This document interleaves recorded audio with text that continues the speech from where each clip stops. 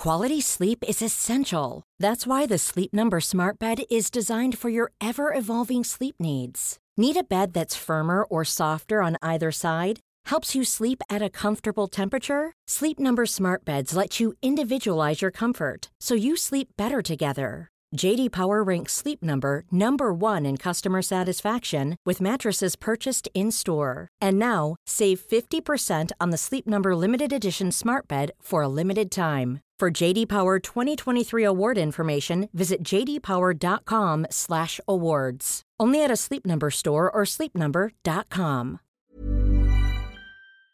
7 things you don't really need to know, but probably should.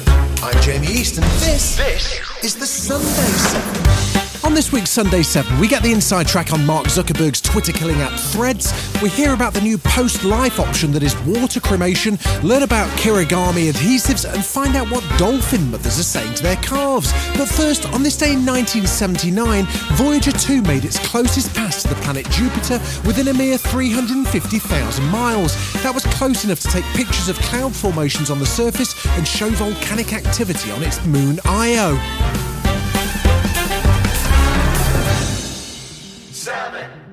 OK, there's no messing around this week. We're going to get straight into our weekly chat with Will Guyatt, the Sunday 7's tech expert, who's been a busy boy, and mainly thanks to Elon Musk. Will, how are you doing? I don't know, up from down at the moment. Saturday lunchtime, just having a little chill out. Twitter starts displaying a random thing, which we all thought was an engineering problem, which was rate limit exceeded, and it's gone from there. Yeah, I had that too, but Elon Musk came out and said it was due to something else. What was it he said? He was suggesting that all of that data on Twitter, all of the conversations that were taking place, was being scraped by companies and used essentially to train their new algorithms. And so he was saying, look, I'm going to work out a method of fixing this, but in the meantime, I'm going to restrict the number of tweets you will see. And everybody was like, what? Then out of nowhere, this just disappeared. There was a scurrilous unconfirmed rumour that it was down to something slightly more basic, wasn't there? Well, I can tell you the rumour was 2 weeks before there was a story suggesting that $1 billion cloud contract with Google was set to expire on the 30th of June. And Elon Musk was playing hardball and trying to get a significant discount on the contract. It could have been, let's say, that the company called Elon Musk's bluff when his remaining team of engineers were all out on an extended Independence Day weekend in the US. And, the cynics amongst us would say Musk attempted to style out this huge mistake. Well, at least this week got a bit better, right? Talk to us about Threads. For the uninitiated, isn't Threads just Facebook Twitter?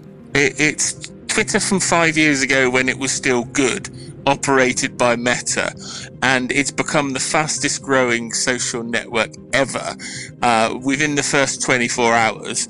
And my brain is spinning. I think it had something around 30 million people sign up for accounts in the first 24 hours. We heard about this probably about 6 to 8 weeks ago, and they were really clear at Meta that they were going to release it when they were ready. I don't think it's a coincidence it suddenly became ready this week when Twitter had such a nightmarish week. Mark Zuckerberg's a vulture circling a very thirsty Elon Musk who's stranded in the desert, isn't he? Yeah, Zuckerberg, his first post on Threads said, Twitter has had its chance but has never managed it. I'm going to get this platform to 1 billion users. And he took back to Twitter for his first post in a decade, and he posts that famous Spider-Man meme, the two people in Spider-Man costumes pointing at each other so you don't know who the imposter is. That's been in his drafts for years, right? Yeah, well, Zuckerberg tried to buy Twitter in 2013 for $500 million. He didn't get very far. I've said in various places and have been pilloried by some people, but I think this could be the death blow for Twitter. And what's been Elon's response? There is news that he is now attempting to sue Meta with the suggestion that the company has hired lots of ex-Twitter engineers and therefore it was stealing the company's ideas. They were the engineers that Elon Musk fired. I think this isn't going to cause the team at Meta any sort of headache at all. people. They were expecting something like this. I'm fairly confident. OK, well, let's have your professional verdict. Is Threads a viable Twitter alternative? In the first 24 hours, I saw no spam and no Nazi supremacists. So based on that factor, it could actually be a super successful platform. The one thing that's frustrating at the moment, the feed on Threads is algorithmically generated, and that hasn't been working particularly well because I've been seeing Paris Hilton all day. Don't try and pretend that you don't follow Paris Hilton, Will. Thank you so much for joining us, mate. We'll see you next week. Go and say hello to Paris for us. Love a bit of Paris. That's hot. 6. Everyone's got a plan for what happens when they die, whether it's a traditional 10-day mourning period and full-state funeral or just a low-key cremation. But now a new option's entered the chat, which promises to dispose of your earthly remains in the most environmentally friendly way possible. The official name for the process is called Resomation, also known as water cremation, and it's about to be made legal in the UK. We're definitely not calling it by the more popular nickname, the boil-in-the-bag funeral, though. Water cremation rose to fame after Archbishop Desmond Tutu requested it in South Africa in 2022, and Director of Life and Death Studies at Durham University, Professor Douglas Davis, explains how it works. So it is pressurised alkaline solution, heated over a period of time, and that then reduces all the dissolvable parts of us, taking us back to our basic elements. I guess many of us are very familiar with that phrase that's been part of funeral services for hundreds of years when we talk about earth to earth, ashes to ashes, dust to dust, which, put it another way, is saying element to element. And that's what's happening in Resomation. I sometimes like to play with the concept lifestyle and death style. I've got a feeling that people with an environmental lifestyle would opt really for Resomation as their death style. There's a coherence about it, really. Still to come on the Sunday 7, what Dolphin mothers are up to and the mysterious art of Kirigami.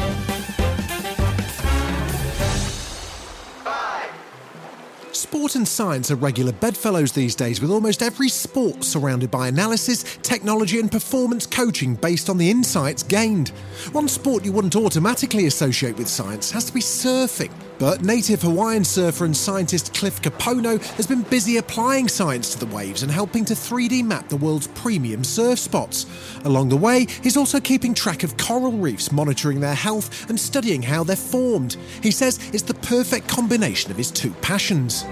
I think being a surfer and a scientist as an occupation involves equal parts trying to surf the best waves on the planet, but also spend a significant time trying to figure out how we can protect these waves as well.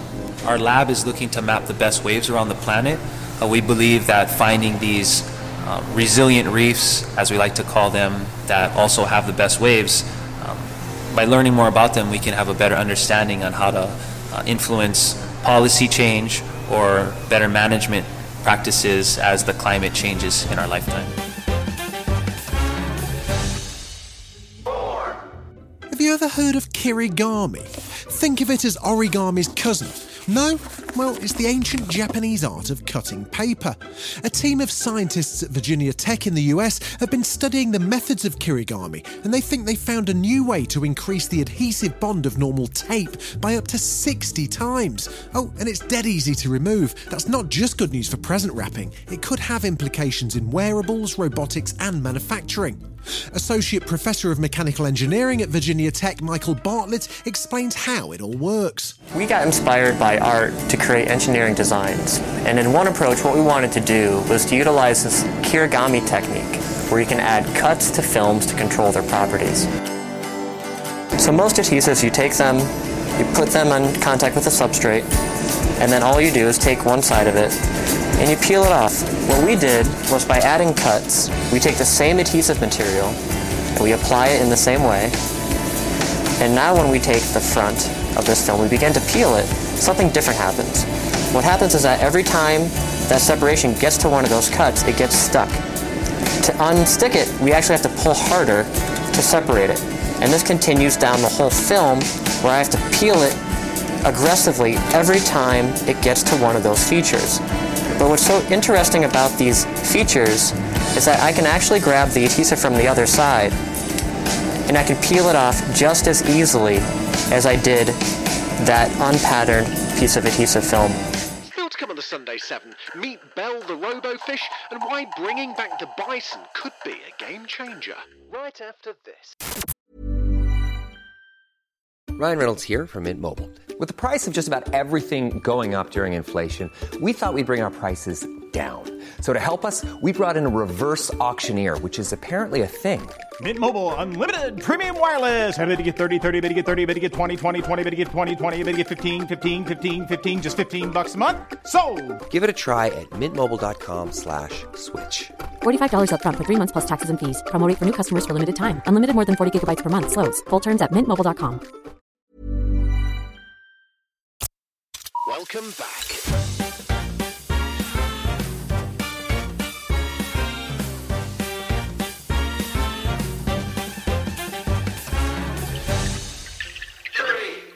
Dolphins and mankind have a long-standing, long-swimming relationship. We see them as our friends in the ocean. They're highly intelligent, relatively friendly, and unlikely to bite a chunk out of your leg. But we may have more in common with our bottlenose buddies than we thought. A new study published in the Proceedings of the National Academy of Sciences suggests that dolphin mothers heighten the pitch of their whistles when communicating with calves. Someone who knows more about dolphins than is probably healthy is Layla Sahig, and Layla's on the line now. Layla, how are you doing? Very well, thanks. Talk to me about motherese. That's the kind of voice that an adult would use when trying to communicate with an infant or a baby or a child, isn't it? Right. That kind of sing-songy, higher pitch type voice. And what's the psychology behind that? Well, in humans, there's actually been a lot of research on motherese, and it's very widespread among different cultures and languages. And its studies have shown that it actually promotes language acquisition, that human infants prefer to listen to that type of speech, and so it enhances their attention. And it's also thought to actually promote bonding between infants and caregivers. Now, my dumb, non-scientific brain can accept that, but how on earth did we discover that bottlenose dolphins do it too? Yes, it is kind of a fun thing to have looked at. And I guess I should just clarify right off the bat that although we found that dolphins increase the frequency of their so-called signature whistles, these individually distinctive whistles that are like names when they're communicating with their calves, we don't know anything about the functions of it the way we do in humans. So if we can assume that a human uses it to help a child develop language, is it much of a stretch to assume that that's what dolphins are doing too? Well, I actually would clarify that we don't use the term language when we talk about dolphin communication. We really don't have anything really even close to what we would call language, at least as defined for humans. But they are capable of what we call vocal production learning, which is learning how to produce sounds, which is something very central, obviously, to human language. And actually fairly rare among mammals. A lot of mammals, even our closest relatives, like the chimpanzees, don't have that skill for vocal production learning. So it does seem like, there really could be a similarity there in terms of how this child-directed communication or motherese might function in dolphin communication. I think in years to come, we're going to find out that dolphins have been studying us and they're amazed to find that we use motherese on our children. That could well be. Definitely could be. I always try to say, hey, it might just be something we haven't discovered yet. Studying marine life's pretty difficult. The ocean's an unforgiving place, and the very presence of divers or submersibles can scare off fish and other ocean-living residents. But students at ETH in Zurich have come up with a clever solution, a 3-foot-long robofish, which uses AI to autonomously navigate its location underwater. Student Leon Guggenheim is one of the team who came up with the concept. So our idea was to create a platform that actually fits into the ecosystem and that gets accepted as part of it. That's why we then developed a fish that behaves like a fish and is also accepted by other marine creatures as a fish. The robofish, which is called Belle, has a high-resolution camera, can take DNA samples, and has a silicon fin which powers it through the sea. The soft tail means there's no turbulence in the water, and fish treat it, like a fish. Assistant Professor of Robotics Robert Catchman, the perfect name for someone who designed a fish surely, explains the fact that Bell can fool other fish opens up a whole new way to research ocean life. If you look at the way that we're currently going into the oceans, those are large, either unmanned underwater vehicles, but they are definitely very disturbing, and they're certainly not made to go into these more delicate environments where we would love to get the eDNA from. So that's not our goal, right? We want to really go in there and be as silent as like a spy, just literally going in and being a spy on the marine life. We live in difficult times from a climate point of view. The last week seen some of the highest temperatures recorded on sequential days since global record keeping began in 1979. The UN says it appears climate change is now out of control and that we're approaching a catastrophic situation. So what on earth can be done? Well, in Ireland there are discussions about culling part of the national dairy herd to cut down on methane emissions. And farming generally is in the spotlight for its practices and the environmental cost of modern methods. But one man has come up with an interesting solution, ripping a page from the Wild West. Historically, tens of millions of buffalo roamed across the US plains, but as civilization developed, they were replaced with cows, and farmers turned to fertilizers and weed killers to control their land. But now, Professor at Arizona State University Peter Bike says there are lessons we need to learn from the way bison used to graze, and that those radical lessons should be applied to modern cattle farming. Well, so adaptive multi-paddock grazing, AMP grazing, is a way that mimics the way bison have moved across the Great Plains. And so it's really about the animals hit an area really hard and then they leave it for a long time. I anticipate we'll get a lot of pushback because people are not thinking that cows can be a part of the solution. I asked for money from McDonald's for this.